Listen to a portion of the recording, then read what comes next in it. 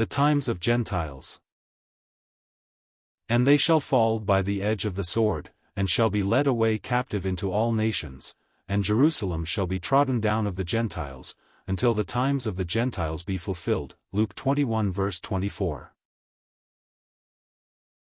The term, times of the Gentiles, is only found once in the Word of God, and that is in Luke 21, where our Lord Jesus Christ himself so designates the entire period during which the children of Israel are wanderers among the nations, and Jerusalem and the land of Palestine are trodden down by Gentile feet.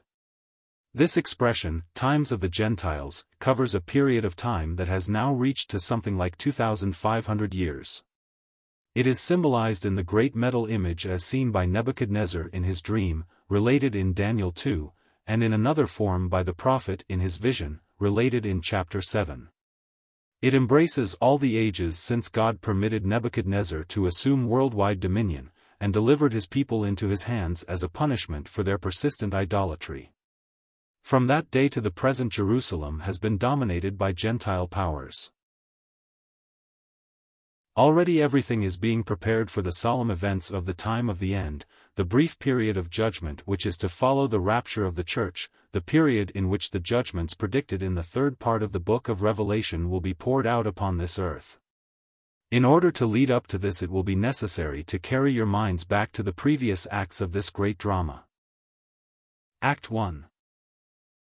The beasts of the field and the fowls of the heaven hath he given into thine hand, and hath made thee ruler over them all. Thou art this head of gold. Dan 2:38. When the curtain is rung up, we find Nebuchadnezzar, the head of gold, and his Babylonian army overrunning the land of Palestine, and finally battering at the gates of Jerusalem. Thousands of the wretched people of Judah are carried in chains to the very land from Abraham, at God's command, separated himself, and went forth, not knowing whither. For 70 years the captive Israelites were embittered by hard bondage. Act 2. And after thee shall arise another kingdom inferior to thee. Dan 2:39. When the curtain rises again, the Medes and Persians are in the ascendancy. This is the silver part of the image. Babylon has fallen, and under the milder rule of the Persians, a remnant of the Jews were permitted to return to the land of Palestine. There they rebuilt the temple, and the city of Jerusalem was restored, but never on the same scale of magnificence as in the days of old. For almost a century and a half a measure of liberty is enjoyed. Act 3. And another third kingdom of brass, which shall bear rule over all the earth. Dan 2:39. When the curtain rises again, we see Alexander the Great, after having united the states of Greece, crossing over from Europe, intent upon avenging the Hellenic states.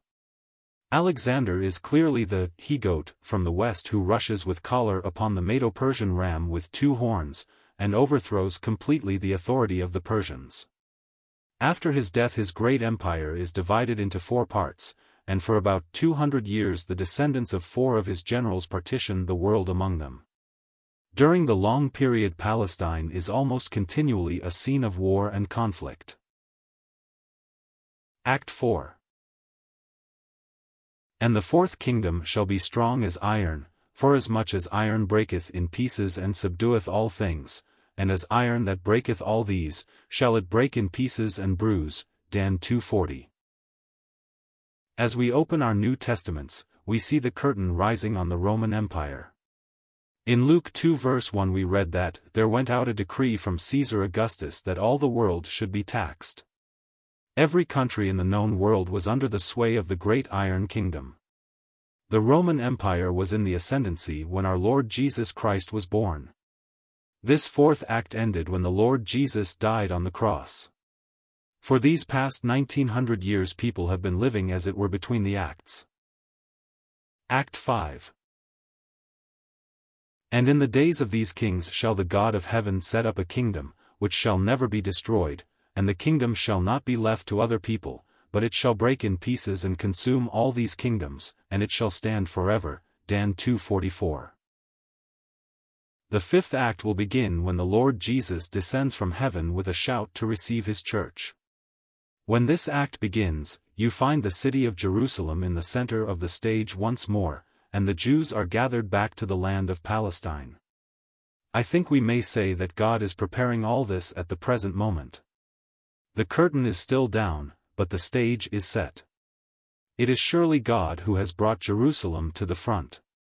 Recent events, in connection with Palestine and the Jews, tell us with unerring certainty that the coming of the Lord draweth nigh.